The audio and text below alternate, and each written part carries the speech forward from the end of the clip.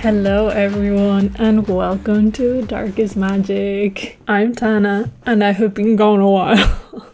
If I were to give excuses, my honest truth is the fact that I recorded this episode 4 times. This is my 4th time that I'm recording this because life went against me. The first time the audio got corrupted, the second time it got deleted, the third time it also got deleted, but the third time was kind of on me because I knew I was having storage issues on my laptop. But regardless, it's been a long ass time and I miss talking to y'all. This episode, I should probably just start now because otherwise I won't shut the fuck up. Or actually, I hope y'all have been well. Grab a cup of tea. I'm drinking a cup of tea while I'm recording this. Sit down, go for a walk, do whatever you like, and just let's gush over Greek gods together. Why not? I'm going to start with one of the big 12, the big grandpoppies, called Ares, the god of war. Now, Ares is a misunderstood character. I'm going to say he's misunderstood. Maybe he's not, but I'm choosing to make him misunderstood. And he has quite a lot of lore, but we're not really here for that. And honestly, I'm going to go briefly over him because he's not my favourite, but I still think he's hot. He is quite often represented as being very physical or very violent, and he's kind of like the untamed aspect of war, and he's the personification of sheer brutality and bloodlust. People take this as if it were a bad thing. I do not think this is a bad thing. I think we all love aggressive men. Hello, yes. But he's not only like represented in this way, and he kind of has bad connotations because I suppose because he's the god of war, but he's Zeus's child, and even Zeus finds him insufferable because there's like a passage somewhere around there when he's like, if you weren't my son, I would like get rid of you because you're so fucking annoying. But I'm not going to choose to listen to Zeus because Zeus is problematic in and of himself. He's a massive grade A asshole, so why should he be a good judge of character? Also, Ares is generally looked down on by all the gods. He was not a popular person. But this is just adding to the allure, the mystery that who is this man? And he was just kind of seen as a barbarian, so kinky. He does have a little bit of problematic side if this wasn't problematic enough. I mean, if you're listening to this isn't problematic for you either. We all know the genre of what I talk about. You and I think the same.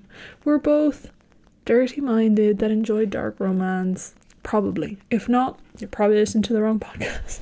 Regardless, he is a little bit of a cheater, as in he's an adulterer, if I'm being honest, because he had an affair with Aphrodite even though Aphrodite was married. And not only did he have an affair with Aphrodite, they also had a child together.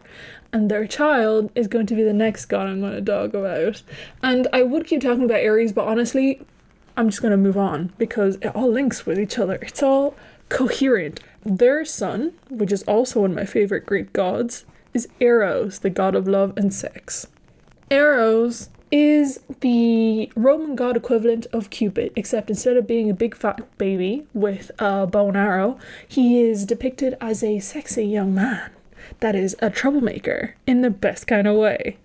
Hence, without a shadow of a doubt, he should be one of my favourite gods. Hello, taste. He is actually quite unproblematic, unlike his father and mother, and unlike a lot of the big 12 that have their own issues and their scandals and their shit. But he doesn't actually have that much story to him, as in there's not a lot of mythology around him. He's kind of just in charge of love and all that. He's one of the love gods, because there's like a couple of them, if you didn't know. But his main lore, if you want to call it like that, his story, his plot, is his relationship with Psyche, which is quite a bit of a turbulent relationship, but quite romantic in a way because we love a loyal king, and he loved this woman to death. So Psyche was a mortal woman, she was a princess, and she's said to be so beautiful that human men that used to make altars to Aphrodite would start making altars to her because she was that amazing, incredible, unbelievable. Aphrodite got really jealous of this. She wanted to be the queen, the creme de la creme, which, go her. She is Aphrodite. She is the goddess of love. You know, yeah. But she commanded Eros to make Psyche fall in love with the ugliest creature that could roam the earth. The ugliest. In his quest to do what his mother wanted, he ended up falling in love with her as well. He wisps her away to his little kingdom, or his little land, or whatever you want to call it, and he marries her. They basically get married. They're deeply in love. They have a couple of, like a grace period almost, where they're happy and they're in their little cocoon until there's always an until in these things. For some reason, Greek mythology loves to be tragic.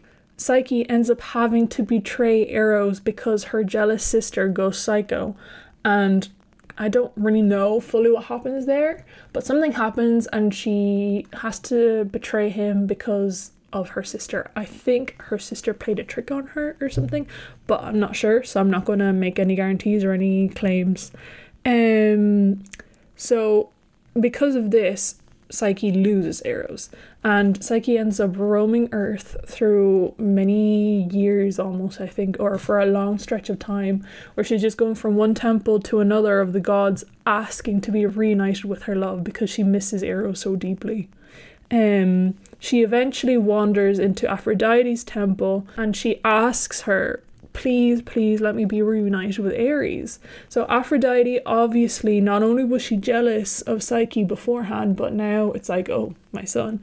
So she sets her these 4 tasks she has to complete. 4 very difficult tasks that a human can't do. She needs supernatural, whatever you want to call it, powers and help to complete these tasks. But if she does, she will be reunited with her love.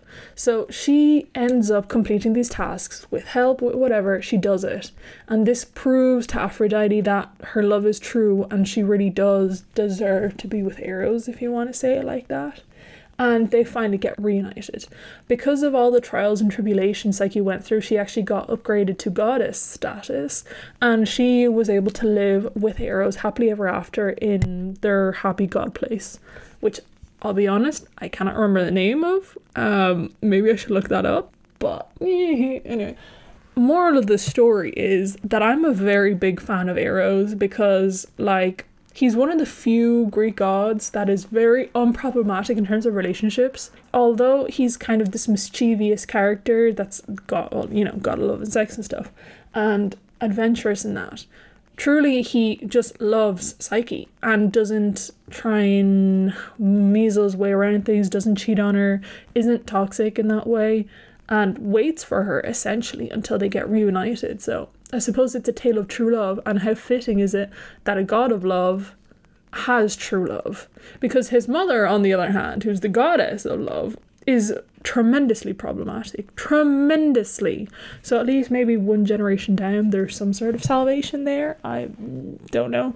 And even still, when I was reading up about these gods and their mythology, I was reading the Wikipedia, which I know is not a good source of information, and as a journalism student, I should know this, but when you need, like, broad strokes of something, Wikipedia does the trick. Like, if I'm missing some information, I'll look elsewhere. That's not the point.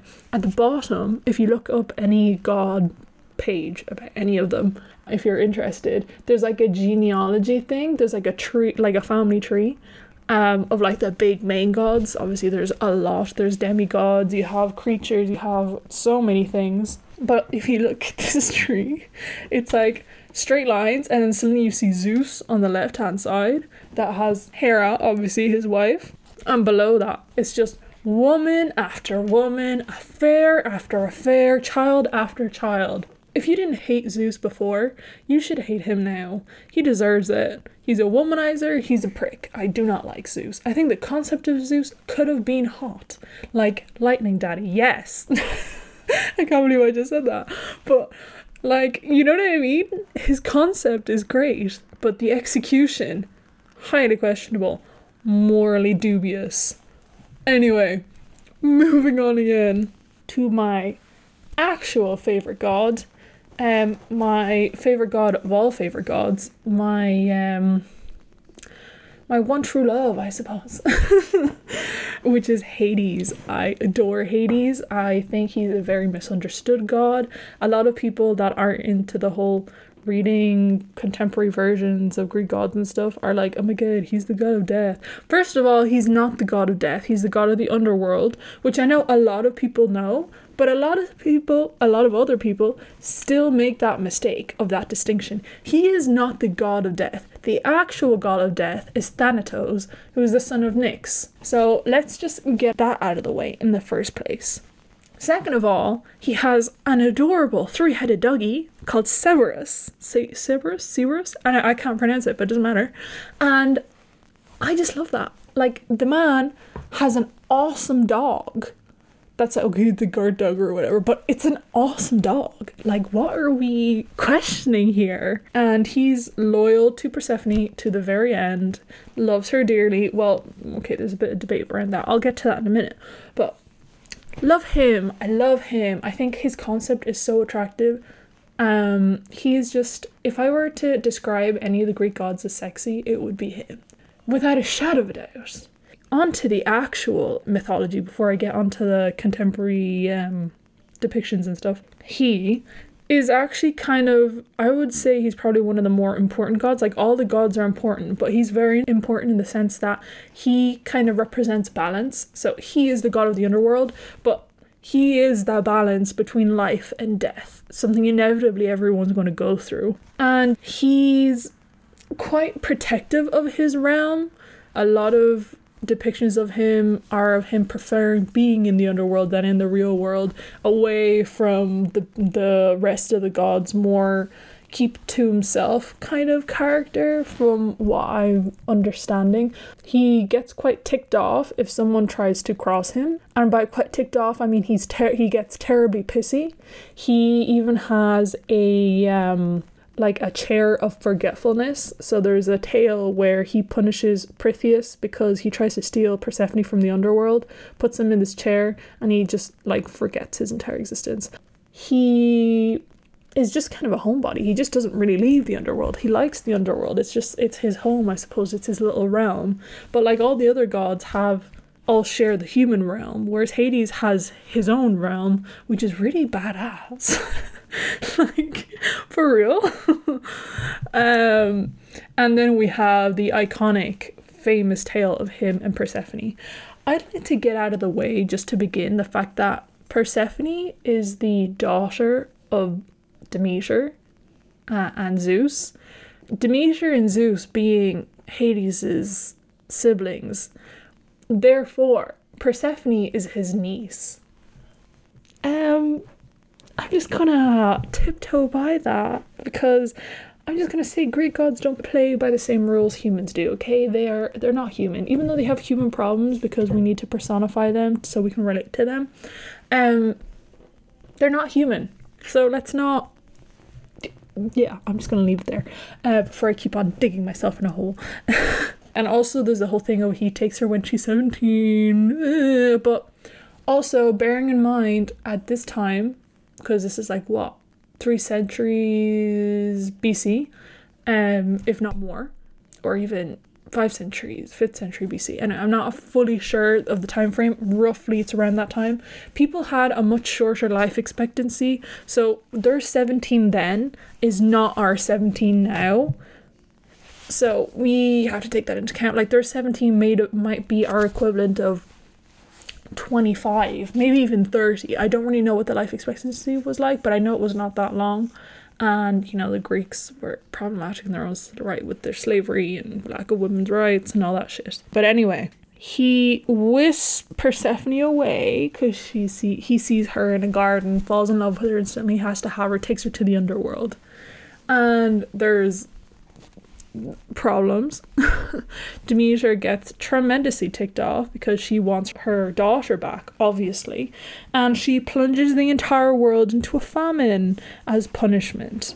Now, before Persephone was taken away to the underworld, Demeter told her, don't eat anything because it'll be cursed, there'll be a bond, there'll be a bind, something, blah blah blah. Well, as Persephone is leaving the underworld to save the universe from its inevitable demise, from this famine Demeter is having a bitch fit about, I mean, I say a bitch fit, but realistically, if I were a mother and some god that it does not have much good fame between the rest of the gods takes away my daughter, I think I'd also have every right to be in a bitch fit. But I'm on Hades' side in this case, so we're not going to go there. But when she leaves, she being Persephone, Hades hands her a pomegranate. So she has pomegranate seed, and then suddenly she realizes, oh shit, I'm fucked. And by this, she gets bound to the underworld forever. Hades strikes a deal in which she has to spend a third of the year with him, and then the other 2/3 she can spend in the normal world. I'm just saying. I am just saying. He only asked for a third. He could have asked for half a year. I think he was being very generous here. I think he was being very thoughtful. I can't believe I'm justifying this. But like, think about it. Just think about it for a second and you'll realize what a thoughtful man. What an attractive, thoughtful man. But actual mythology aside, I also read 3 books that are based on the whole Hades and Persephone tale. And I read them a while ago, and I'm a little bit vague on some of them, I'm not going to lie, because I honestly did not feel like rereading them, and I'll get to that when I actually talk about each one. So, first of all, we have A Touch of Darkness by Scarlett St. Clair. I'm going to start with this book because I think it was the one that was truest to the actual tale, or to the original mythology, or whatever you want to say. This has a very interesting parallel because on one hand we have the modern world, contemporary romance, where Persephone wanders into this club that is owned by Hades, but Greek gods are a thing. They're godlike, they're legendary in society, which, you know, had that little dash of fantasy in it, but like the whole idea of it is that it's contemporary because there's still rules of normal world, human world in there. But then we have the flip of the coin where we have the actual underworld. So there is a dimension of the underworld in this book, which does not happen in the other 2 books I'm going to talk about. Well, it does, but it happens in a different way. In this book, it's more of like that classic underworld thing of it being a different universe with this big island. It's not really an island, but it's sort of like a paradise of lost souls and stuff. And Persephone ends up loving this place, obviously falls in love with Hades. They have complications because every book needs complications because of relationships. And I'll be honest, the first time I read this book, I loved it. But 2-3 weeks afterwards, I was starting to forget the plot. A couple of months down the line, I cannot remember what happens in this book. I cannot remember like at all, which is not a very good sign because like you're reading a book, you want to remember it. I also understand the fact that I at least read a lot of books. I know there's some people that read 150 books a year. I'm not that person. I read maybe 40 in a year. I'm kind of reading faster now, so I'm assuming in 2024 I might reach 50, even though my Goodreads reading goal is 35. But you know, we all like achievable goals. But even within that, I don't consider that I read that much, but maybe compared to other people I do. I still vaguely remember most books I read. This book, that does not happen. I do not remember almost the entire book. I liked the whole touch of Hades having a club, Hades being this like dark, sexy man. I like that this book keeps that sort of aloofness and mystery that there is to Hades, but I think almost he's a little bit too sweet and too kind. Like he's supposed to be a multifaceted man. He's supposed to have that death, bad vibes, people don't like him, but he's secretly a softie kind of thing. But to me, he wasn't I wouldn't say psychotic enough, but he wasn't like aggressive enough. I needed him to be a little more fuck human rules, fuck society. I'm gonna do whatever the fuck I want to, because my understanding of his character is to be that little bit more unhinged. Human and real world ties do not bind him because he has his own realm. He is a god, but not only is he a god, but he has his own domain. He is this big, powerful grandpappy of a man, and he's suddenly like a cinnamon roll, which don't like. Again, I like cinnamon roll, but not in Hades. I don't think it was the kind of Hades I wanted personally. But then again, I read a lot of dark romance. Like, I read copious amounts of dark romance, and not only that, but my favorite characters tend to be the completely unhinged, completely psychotic ones. So what I expect from Hades does not mean that is what you're going to expect, and it does not mean that it's going to be what you enjoy or you don't enjoy. Overall, I gave this book about 3 stars, mostly because of my disappointment in Hades, and also because there's a little bit of a lack of spark in Persephone's character. But maybe it's because I didn't relate to her enough for myself. But even within that, I thought it was a good book, and I definitely think it's a good read. It's something different. And if you like the whole Hades Persephone tale, you definitely should read it, because you will enjoy it. The next book with this same plot that I'm going to talk about is Promises and Pomegranates by Sav R. Miller. It's the first book in I think it's a 6-book series. I think it's called Gods and Monsters or something like that. Or Myth and Monsters, if I'm not wrong. I didn't take it off my shelf, so I haven't seen it. But this book was very interesting. And I really liked what it did from a literary standpoint. It wasn't a work of art. I know a lot of people say that the second book is a lot better. But this book is very interesting because it's a dark mafia romance.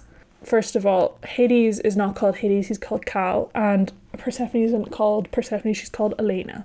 And Elena is she's an Italian mafia princess. And Cal is how would you call it? But like the get it done guy. Like her father's right-hand man, in the sense that he like gets rid of problems, as in kills them. I was going to say unalives them, as if this is TikTok. He kills them. He takes out the trash, if you want to put it like that. Cal in this book is very much unhinged. He's more of the Hades I wanted Hades to be in A Touch of Darkness. The only thing is, he's a little bit too unhinged. There's the thing, spoiler, if you haven't thought of it already, spoiler, what are you doing listening to this part? Skip ahead. He does have a revelation at one point where we find out that he fucked Elena's mom. That was a lot for me. I was shocked. I think I literally slammed my book against my bed and I was like, no way, because it was a bit of a but it wasn't out of character for the kind of Cal or kind of Hades that was in this book. But I don't know, I think he was a little bit too mafia man. I would have liked maybe, I don't know, I thought he was interesting. He's not my favourite male character, but I think he was done well. In this book, it's a total contemporary romance. I mean, it has the whole fantasy thing of the whole mafia aspect of it, but nothing fantasy actually happens. Like, it's fiction, but it's contemporary. It's very interesting because instead of Cal having a underworld like he does in the other 2 books I'm talking about, the next one I'll get to after this book, he has a little island. He has a little private island where he has his house, he has his life, and it's very private and secluded, and that's the equivalent of the underworld. So I think this book is very clever in the sense of how it takes fantasy and a mythology story into real life. What is true is that this book prefaces, like, it has a statement. I don't know if it's in the back or if it's in the front, on the inside, I don't know where it is, but it is said that it's loosely based on the myth. And it's true, it's loosely based on the myth. Whereas A Touch of Darkness is very true to it. Cal is unhinged in a very sexy way, and I thought it was a good read. It's a very interesting read. But I must say, I did leave this book like halfway. Like, I got to the whole half of this book and I stopped reading because I got bored. Like, I just left it on my bookshelf, and it's a beautiful book. I have the physical copy of it. It's a beautiful book. It's like, it's worth having in person because the cover is gorgeous. But the beginning, it takes a long time to get started, and you also have to be in a mafia reading mood. If you're not in a dark mafia reading mood, do not pick this up. Wait till you're in that kind of flow, because otherwise you will not enjoy this. But anyway, I left it, but I came back to it at one point because I decided that I wanted to finish off the books I had left halfway, and I finished it. But like when I picked it up, I couldn't put it back down. So the pace really picked up in the second half. A lot more things were happening. There was more to each character. We get to understand Cal more. We get to understand Elena more and her connection with Cal. And this kind of like, I wouldn't say regret, but like this sort of weird relationship she has with him, because she kind of grew up in this purity culture thing, because, you know, Russian mafia princesses, they have to be virgins, which I hate. I know a lot of people make a point of it in their books, but I really do not understand the whole virginal thing. I really don't like when authors are like, oh my god, she started bleeding, because the reality is, just anatomy wise, we'll just go back to anatomy class, to misunderstanding that's been in society for so fucking long about how the whole hymen thing works. Yes, there's a lot of women that when they lose their virginity, it breaks their hymen. Yes, that is true, but it's also true that a lot of women, when they're young girls, break it beforehand because you go horse riding, because you do very rough roll around the ground sports, and it just breaks for whatever reason. It's a protective layer that's there, that exists when you're born as a baby to protect that organ. It's not supposed to be there forever. So it does bother me when we have this whole like, oh my god, I fucked her for the first time and she bled. That it bugs me. I understand why it's used in these genres, because they're using the extremes and the archaic side of mafias and the like patriarchal view of life and of family in these dynamics. But even still, it still bothers me, because like, not that young girls should be reading these books, because it's not for that demographic.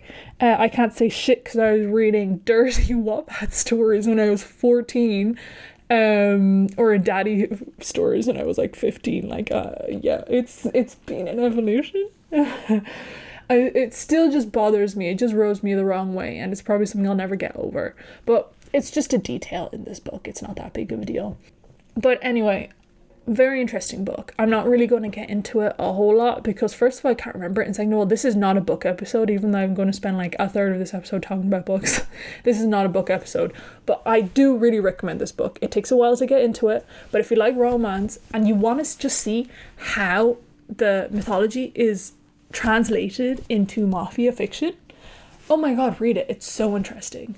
Then again, I don't know if I'm going to pick up the rest of the books in this series, because it didn't engage me enough. I have read better books, and I've read better mafia books. For example, Zoe Blake's Sweet, I think it's called Sweet Obsession series, or maybe that's the first book, and it's like 6 books, but they're fantastically written. I've talked about them in the Mafia Daddy episode, and I may make another episode where I only talk about this series because it's that good.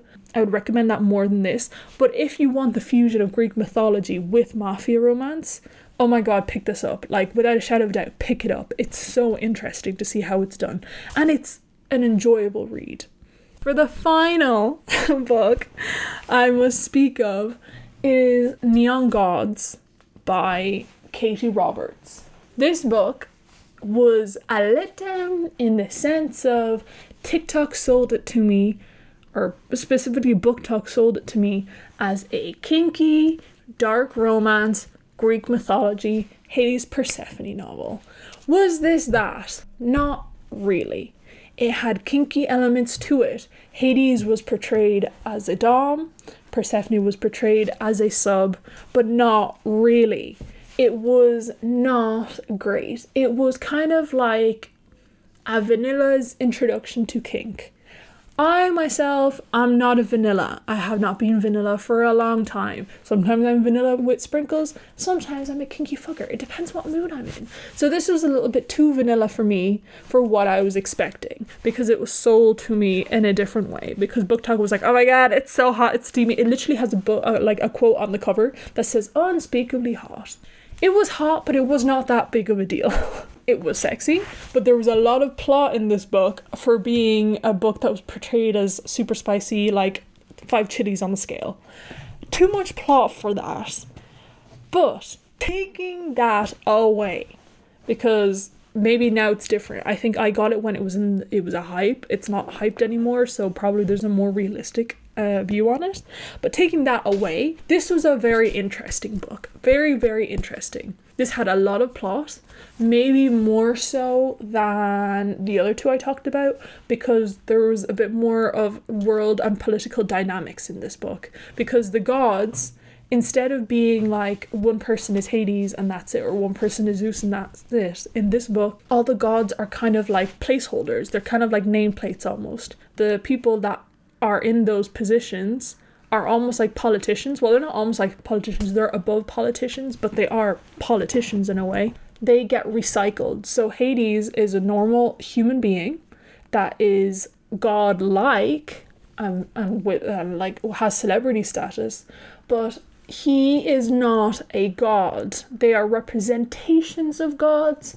They are derivatives of gods even. I don't even know how to explain it. You have to read it to understand. But it's like Zeus may be the god now, one guy, but his son, his oldest son, will be the next Zeus when the original Zeus dies. And then so on and so forth. The same with all the gods. This concept I loved because it was so original and it's very different to all the other ways that these characters have been portrayed. There's a lot more of a world and a political system to this book. So there's a lot of plot if you want the kind of book where you have plot and spice. This book did not have that much spice, but again, my threshold is very high, and a lot of the books I've been reading recently have been smut-driven stories with a little bit of plot to tie it all together. So maybe I'm not the best judge. What was really cool about this was that Persephone was Persephone. She was obviously Demeter's daughter, but she was a celebrity. She had sisters. It showed the whole dynamic between her and her mother, her relationship with her sisters, her relationship with fame, how that involved everything. There is a point where Demeter sets up a marriage between her and Zeus, and she runs away, and she runs away to the underworld to escape this. So the way she gets to the underworld is different to the original mythology, but very fucking interesting, because it shows not only a plot thing, but there's an emphasis in this book on other relationships apart from Hades and Persephone's relationship with each other, which I think enriches a story, makes it more involving, and makes it more engaging in the sense that you want to know what happens next. Not just because of the relationship, but because there's other things going on. And you want to know why the fuck would Demeter, if she loves her daughter so much, want to marry her to Zeus. There's more curiosity apart from their relationship. Also, another thing in this story is that Hades not only is this misunderstood dark god of the underworld and death and bad vibe, but there's also a thing in this book where people don't even think Hades exists. And people that do think Hades exists or know he exists are the ones that are scared of him. I loved this because not only is he a dark, mysterious character because of his personality, but he is quite literally a dark and mysterious character because a lot of people don't even know he exists. Thing is, where does the kink come in? Well, Hades is actually a pseudonym role. I think his character is sort of similar to his character in A Touch of Darkness. They're very different from each other, but if I had to compare them, I can't really compare him to Cal from Promises and Pomegranates because that's just too drastically different. He is so sweet with Persephone. Obviously, they fall in love with each other, but he is this dark, brooding, kinky man because that's his persona. So this character of Hades, not only is he a character, so he has his own personality, but he also plays a character. Another very interesting thing. If I say interesting one more time, take a shot. Honest to God, I'm going to start trying to use synonyms and use my brain. He is a fascinating character in this sense because he has a dungeon in his house, in his main house in the underworld. He has a dungeon. Well, I mean, it's not really a dungeon, it's not that, but there's like a center kind of podium and he takes Persephone out. Well, he makes a deal with Persephone that she helps him keep up with his character being this big, dangerous, scary man, and she goes on stage with him and does this big exhibition thing. So she becomes tainted, if you want to call it like that, for Zeus. So Zeus will not want to marry her. So they have a mutually benefiting deal. Long story short, Hades is a dom, she has to listen to him, but Hades, in actuality, not that much of a dom. I expected him to be a bit more of a dom, but I also understand that, like, in this book, there's a distinction between in sex, he's more dominant. In his character, when he's acting for the rest of the world in this book, he is a dominant. But when he's with Persephone just between each other, he's not a dominant. He's just dominant, if you understand what kind of distinction I'm trying to make. I liked this because although this doesn't appeal to my own personal taste, I'm kind of separating that because not everybody likes the same things and not everyone has the same kinks or the same things that tickle their fancy. Personally, I'm more of I like a man that is a dominant in sex, not just in playing. But this character was not so much that. He was more of a gentle, misunderstood character, which is very sweet. Not my taste, but I understand why he was made that way, and I thought it was very intelligent the way he was created and the depth of his character, the fact that he was trying to be this thing that he wasn't, although maybe it was part of himself but not fully because he was playing it up, the way Persephone played along with him, the way they fell in love with each other, the way they understood each other. It was a very enriching relationship to read and see how it evolved. Also, towards the end of there's a whole drama that unfolds. Clearly, this is one of the books I remember most, although this book I also put down at one point and I left also halfway because I wasn't engaged enough, but I came back to it and I did enjoy the ending. I did struggle a bit more to finish this book than I did Promises and Pomegranates, but I'd say more so I struggled with it personally because Hades wasn't the kind of, I don't know, he wasn't the kind of man that I personally find attractive, so I struggled a little bit more to keep reading, but I kept going because the plot was very interesting. I think generally it's hard to describe these books if you don't read them. I think actually I'd say read the three of them. I wouldn't say read one more than the other, because although I'm making caveats about what the characters are like, or I'm saying I didn't really like this thing or that thing about these books, as a total, these books were fantastic because of what they did for the story and how different they are from each other. Individually, I give them 3 stars across the board to the 3 of them for different reasons, and they lacked in different reasons because of personal tastes. But I am a person that reads for enjoyment, not so much for quality. If I wanted to read something that was great quality, I'd pick up my copy of Pride and Prejudice, or I'd pick up fucking Crime and Punishment that I haven't touched yet. Like, I read the first 2 chapters thinking, oh my god, I'm going to be so smart, I'm going to start reading Dostoevsky. Yeah, it's sitting there, and I still read my porn 100 times over that book. I'm not saying it's a bad book, it's not, it's good, but I struggle to come back to it. So what I'm trying to say is that the amount of stars I give to a book depends on how much I enjoyed it, how much I relate to the characters, not so much the unbelievable quality. If a book is extremely well written, I do take notice. I do enjoy good literature, because it's kind of, I like to write. I'm a journalism student, I kind of need to know this shit, and I kind of need to know how to write and enjoy literature, but I'm not going to base it off of that. The reason I'm giving these books 3 stars and not 4 is because of those missing things for me. For you, if you pick up these books, they may be 4 stars. They may even be 5 stars if you read the way I do.